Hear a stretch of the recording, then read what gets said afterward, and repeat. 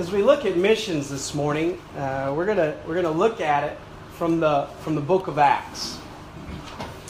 If you're one of those people that like to be where the action is, where things are happening, you're gonna like reading the book of Acts. Acts is the book of Christian action. This is a result of the disciples, the apostles, the believers' faith in Jesus Christ and the power of the Holy Spirit in their lives. During this time, there was, as you read it, there's all kinds of signs and wonders done by the apostles, and these were specifically used during this transition time from law, if you will, to grace, from Old Testament to New Testament. As the New Testament was being written, God used specifically Peter and Paul to do these wonderful things, showing the nation of Israel that the gospel was now by grace through faith in Jesus Christ. It's kind of like in the Old Testament when God called Moses and told him to go and to lead his people out of Egypt. And Moses said, what did he say in Exodus? I think it's Exodus chapter 4. He says, God, how are they going to believe me? How are they going to believe the words that I said? And God said to Moses, what do you have in your hand? And he had a rod in his hand. God said, drop that rod. And that rod, when he dropped it, turned to a serpent. And God said, pick it up. When he picked it up, it turned back to a rod. He said, that's a sign that you show them that what I'm saying is true. And he told Moses, he said, stick your hand in your bosom. And when he pulled it out, it was leprous. And then he told Moses to put it back in. When he put it back in, pulled it back out, it was clean. And he said to Moses, that's a sign that the people will believe that your words are true. And I believe that God used these apostles to do these awesome miracles at this time to show the nation of Israel the New Testament, the new grace of God. However, I say that to say this: the power of the Holy Spirit is the same today as it was the day at Pentecost. The power of the Holy Spirit to save sinners and to save souls. The power of the Holy Spirit to do miracles. Listen, I believe we serve a mighty God who is able to do anything. He has the power to do anything, all these sort of things. And this, the result of our faith in God, and the results of that, of our putting our faith in God, should be just as real and just as powerful today as they were then.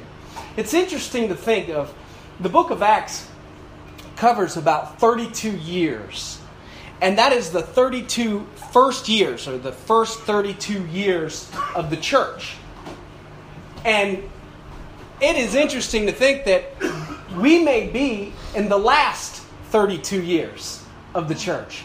I believe that we are getting close to the Lord Jesus Christ coming back, and to think that God has put us in this place at this time to serve Him and to do His will, and to think that we may be in the last, at the end of the church age, or this time where before Christ returns.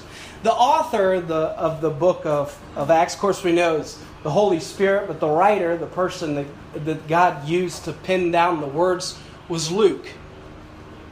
And in Colossians, Paul refers to Luke as the beloved physician. In 2 Timothy, at the end of Paul's life, he's writing the letter to Timothy, and he says, Demetrius has forsaken me for this present world. He says Tychicus and Titus, they've left because they had to go and do other ministry. And then he says this: only Luke is with me. Amen. And so at the end of Paul's life, this good friend, faithful minister, had been with Luke, or had been with Paul throughout the journeys and the missionary journeys that he had been on, therefore giving him the ability to write about all these things that we see in the book of Acts. Acts really starts with Jesus ascending into heaven, then Peter preaching that wonderful message there at the day of Pentecost, And then we see the persecution of the church as Acts progresses, and the gospel going out into Samaria in Acts chapter 8. And then we see the conversion of Saul. And from that point on in the book of Acts, we see the gospel going out to the Gentiles, going out to reach those unreached people as Paul takes those missionary journeys to preach the gospel as he has sent them. So as we look at this, we're looking at Acts because Acts is a missions book. I mean, it is the mission of the disciples, the mission of preaching the gospel. Listen, as we read through the book of Acts, the Holy Spirit is emphasized throughout the book of Acts. And the Holy Spirit points to Jesus Christ, exalts Jesus Christ, just as Jesus Christ exalted God the Father in the Gospels. And you see each person through the Trinity as it comes down, and now it's at the Holy Spirit and His work in our hearts and in the church and in the world. And really, the book of Acts is a continuation of the Gospels. You say, how do you mean that? Well, you have the acts of Jesus Christ, if you will, in the Gospels, His life and ministry, death, burial, and resurrection. And then the book of Acts is the Acts of the Apostles. In other words, now Jesus Christ is still at work in the world, but He is using human instruments through the power of the Holy Spirit. And so God is working through individuals, building His church. I was just this last week was meeting with a guy that I hadn't met with in a while, hadn't touched base with in a long time, and he accepted Christ in 2010 at a men's Bible study that we were having. And I remember that night. It was a wonderful night. Actually wrote it in the front of my Bible the day that he accepted Christ. And he and I were out to lunch, and he was talking. We started talking about the spiritual things, and he says to me, he goes, this is 7 years ago, 6-7 years ago. He says, I just started reading my Bible through. He said, I realized I'd never been reading my Bible. And so I started reading my Bible. And he goes like this. He's really excited. He said, I started in the Gospel of John. And he goes, man, that is awesome. Right. He started telling me stories out of the Gospel of John. And I'm like, yeah, this is good stuff. And then he's getting me excited, talking about the Gospel of John, how good it is. He goes, this guy should have wrote more stuff. I said, well, good news, he did. I said, and this is true. I said, you wait. I said, wait till the next book. I said, the book of Acts, the Acts of the Apostles. He said, I just started that book. It's good too. It's true. It's true that we can get this excited about the Word of God. Amen. And when you look at the book of Acts and you see what God did through individuals, I'm here to tell you, Peter and Paul and these guys, although they were apostles, Peter was an old fisherman that denied Jesus Christ. They were human beings that God was using through His power. And He can do the same with us. I know He can if we'll surrender our lives to it and allow Him to. This book of Acts chronicles the start of the church and the growth of the church. It is the disciples fulfilling the Great Commission that He called them to at the end of the Gospels. So it's them going and doing what He told them to do, fulfilling it. How? Through the call and through the power of the Holy Spirit. Listen, we as a church, as individuals, as Christians, as followers of Christ, are called to the Great Commission. I know that we are. You say, what is, God has a call in my life, what is it? Part of it is to be involved in the Great Commission.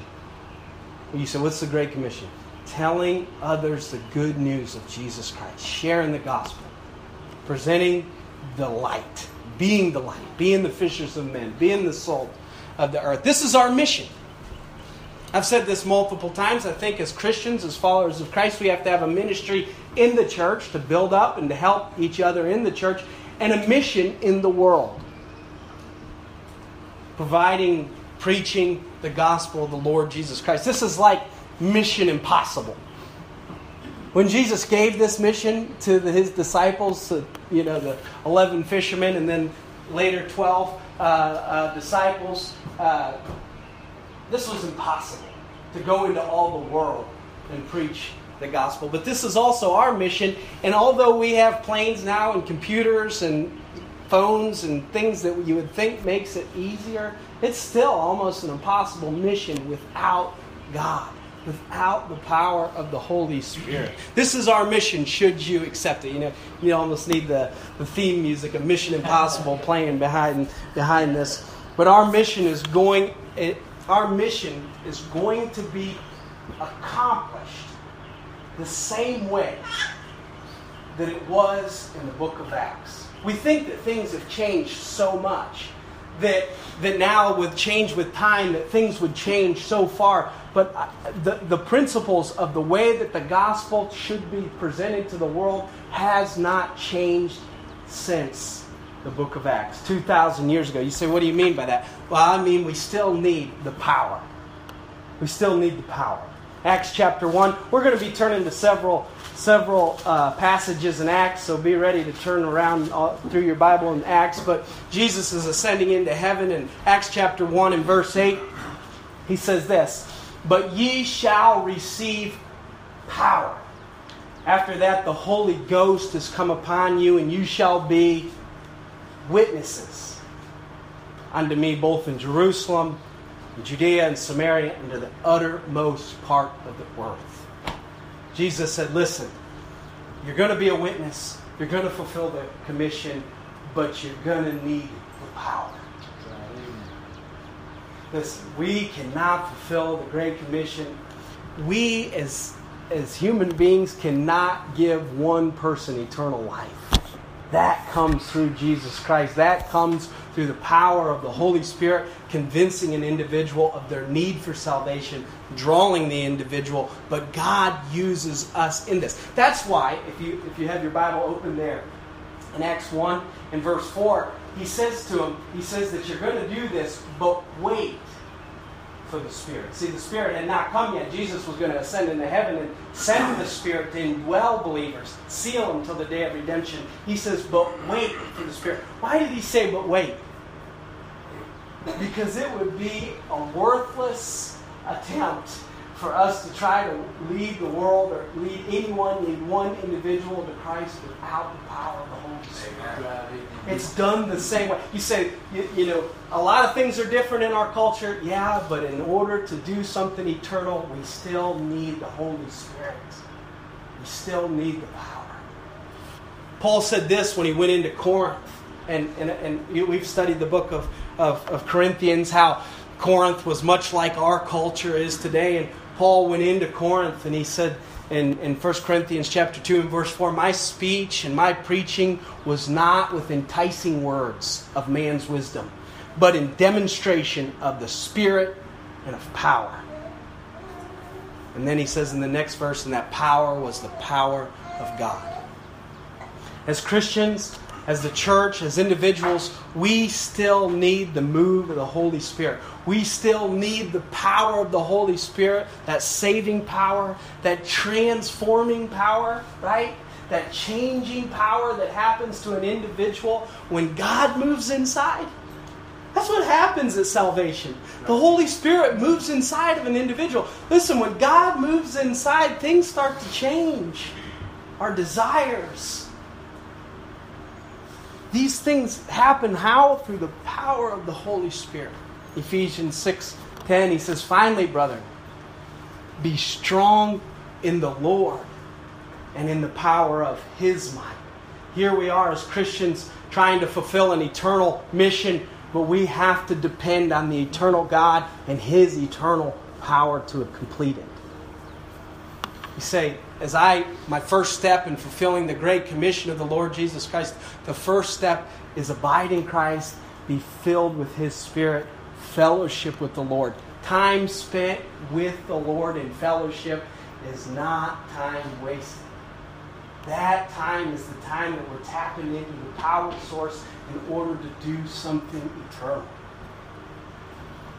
That's through prayer. There's power in prayer. I am more and more I am convinced that there is so much power in prayer. I know that, in my mind because the Bible says it. But man, as you use it and you pray and you talk to the Lord and He answers these prayers, that is to think that we have a fellowship with the Creator of the universe, that He can hear us. That's what He says in Ephesians 6:18, where He's talking about putting on the whole armor of God, to be able to go to battle. At the end of that, He says, praying always with all prayer and supplication in the Spirit. I'm watching thereunto with all perseverance and supplication for all saints. This is what the church was built on. The church was built on prayer. You have your Bibles open there to Acts. Look at Acts chapter 2. Acts chapter 2. Talking about the early church, the first believers. In Acts chapter 2 and verse 42, the Bible says, and they continued steadfastly in the apostles' doctrine, fellowship, breaking of bread, and in prayers. We see this beginning of the church, the start of the church. It was built upon the fellowship, the truth of the doctrine that was being taught, but it was built on prayer. We see in Acts chapter 10, you don't have to turn there, but Peter, the Bible says that he was up on the rooftop at noon praying. And what happened? God began to show him his future, give him the vision of the gospel going to the Gentiles and spreading out. Look at Acts chapter 12 and look at an example here in the book of Acts of the power of prayer. Acts chapter 12.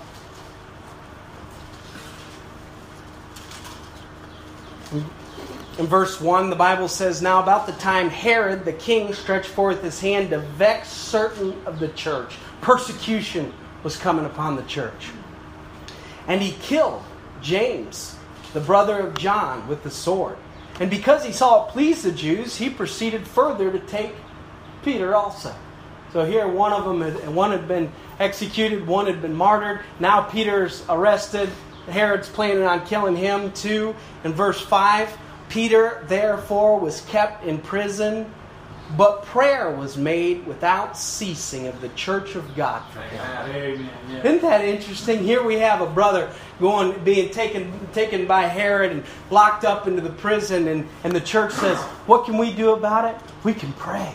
We can get together and we can pray about this thing. In verse 6, and when Herod would have brought him forth the same night.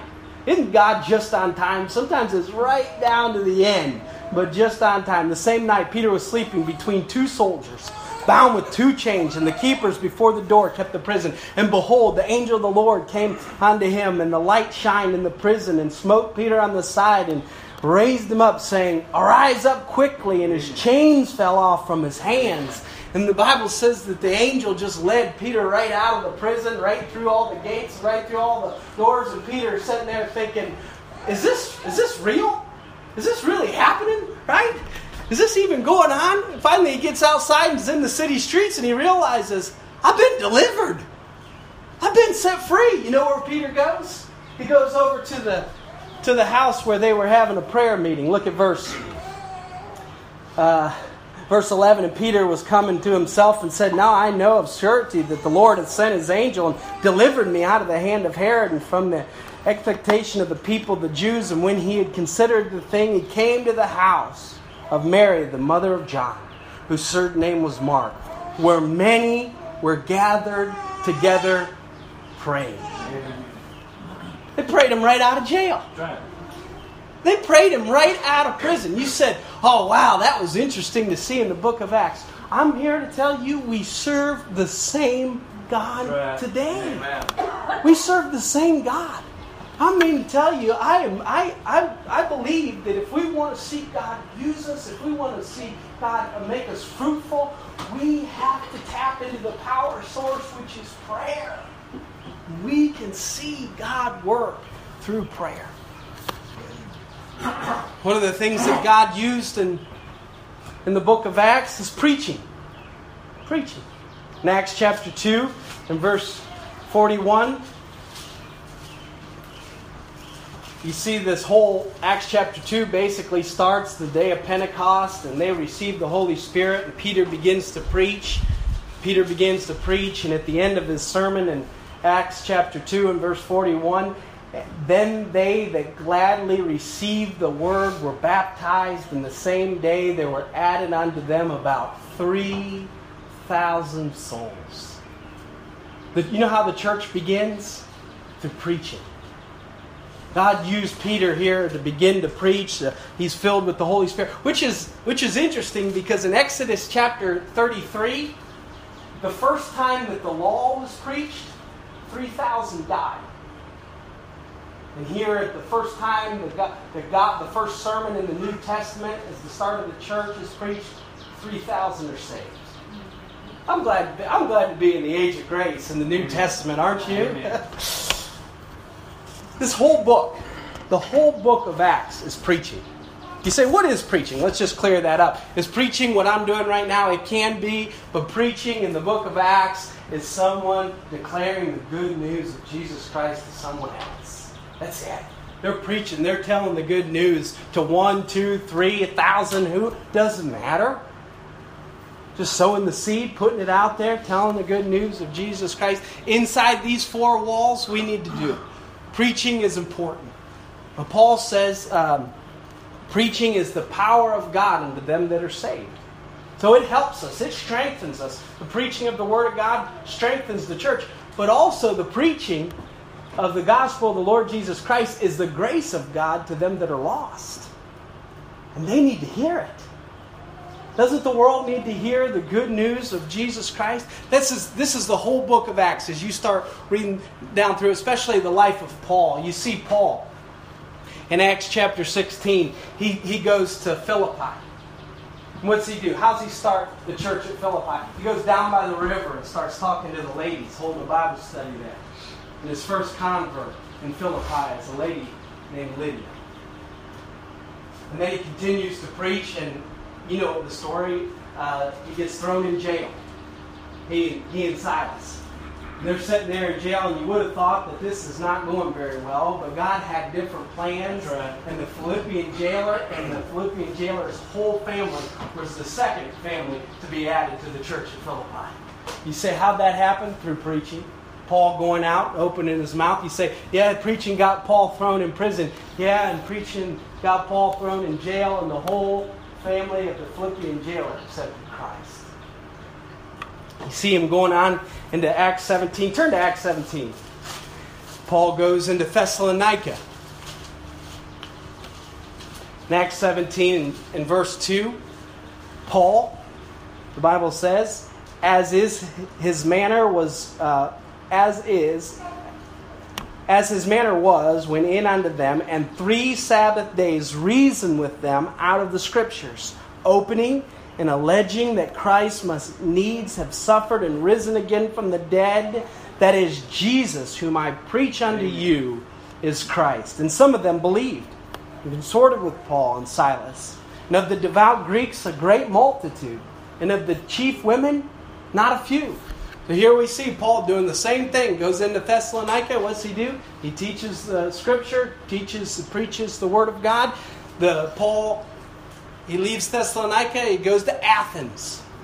Gets up on Mars Hill and he says, I have figured out that you guys are just too superstitious. He says you have markers there to the unknown God. And then he famously said, Him I declare unto you, Amen. The Creator of the universe. Now He came and is our Savior. Acts chapter 18, he goes into Corinth and begins to preach every Sabbath day in Corinth. And now there's a church planted. Look at what I'm trying to say is those things that Paul did at the time, it may have seemed small, 1, 2, 3, 4 converts, but churches were planted. And we still today read the letters that were written. They're Scripture. It's God's Word. The letter to Philippi and the letters to Corinth and the letters to Thessalonica. Paul did the same thing every time. He went in and preached. What did he do when he went to Ephesus? The Bible says in Acts 19:8, he went into the synagogue and spake boldly for a space of 3 months, disputing and persuading the things concerning the kingdom of God. Paul did the same thing everywhere he went. He preached the Word of God. In the book of Acts, you're not going to see a bunch of programs that Paul put to practice. He did the same thing. He'd go into a village and he'd preach Jesus Christ. That's it. That was missions. You say, has it changed a lot? Well, times have changed, but the preaching of the gospel of the Lord Jesus Christ has not changed. That's still what works for eternal life. That's still what changes, folks, and that's still what God uses, is the preaching. Eventually, Paul goes on to preach to governors and kings and the Sanhedrin. He preaches and proclaims the gospel. You say, wow, what an interesting thing. Wow, wouldn't it be so wonderful to be part of the book of Acts, these prayer meetings and people getting out of jail, churches being started and preaching going on. Yeah, but the book of Acts is also full of persecution.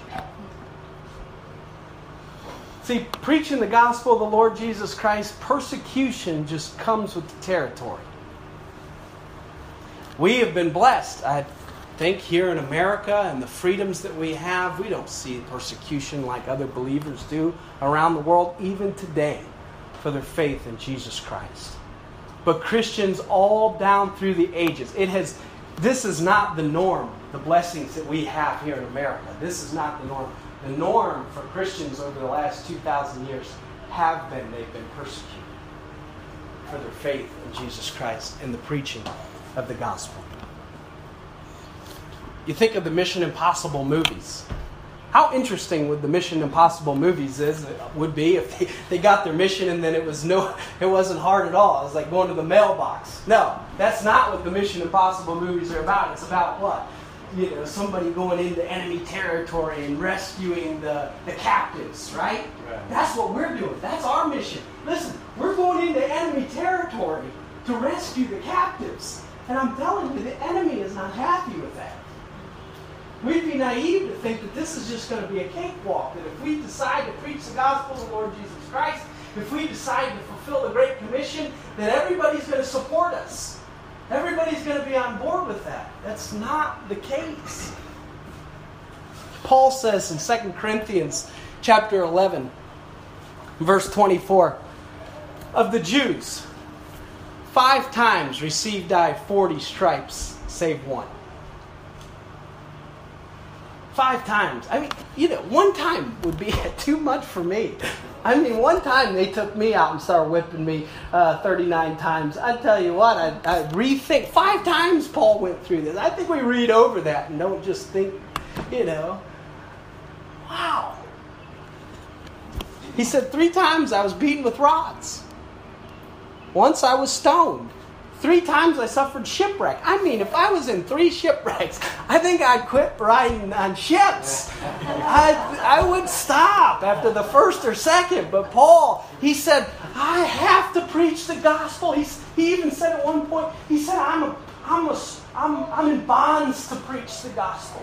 He said, there's something in me that even though they beat me, even though they stoned me, even though they imprisoned me, even though I'm shipwrecked, even though and he goes on to say all the things that he's been through, in perils of everything, all kinds of trouble and hunger and cold and everything. Paul says, I am not ashamed of the gospel of Christ, for it's the power of God unto salvation to everyone that believeth, to the Jew first and also to the Greek. Paul says, I've got the goods, I've got the good news, and I don't care what stands in my way, I'm going to preach it. I'm going to tell it. I'm going to tell the good news. Why? Because it changed my life. That's what Paul says. I was lost and I was stuck in my own religion, and God delivered me out of it, and I am bound to preach the gospel. He says in Galatians chapter 6 and verse 17, I bear in my body the marks of the Lord Jesus Christ. In other words, Paul says, I've served the Lord Jesus Christ over these last 30-some years, and I've got the battle scars to prove it. Look at my back. I mean real battle scars. Look at what I've been through. Look at where I've gone. He says, this is why I preach the Lord Jesus Christ. I carry the battle scars to prove it. Listen, we would be naive to think that if we decide to be a soldier of the Lord Jesus Christ and enlist in His army, that there isn't a real enemy. There is persecution. You say, what do you do when you face persecution? What happens? Praise. Praise is what you do when you reach persecution. Praise is part of the church. Back there in Acts chapter 2. Acts chapter 2, right at the very beginning of the church.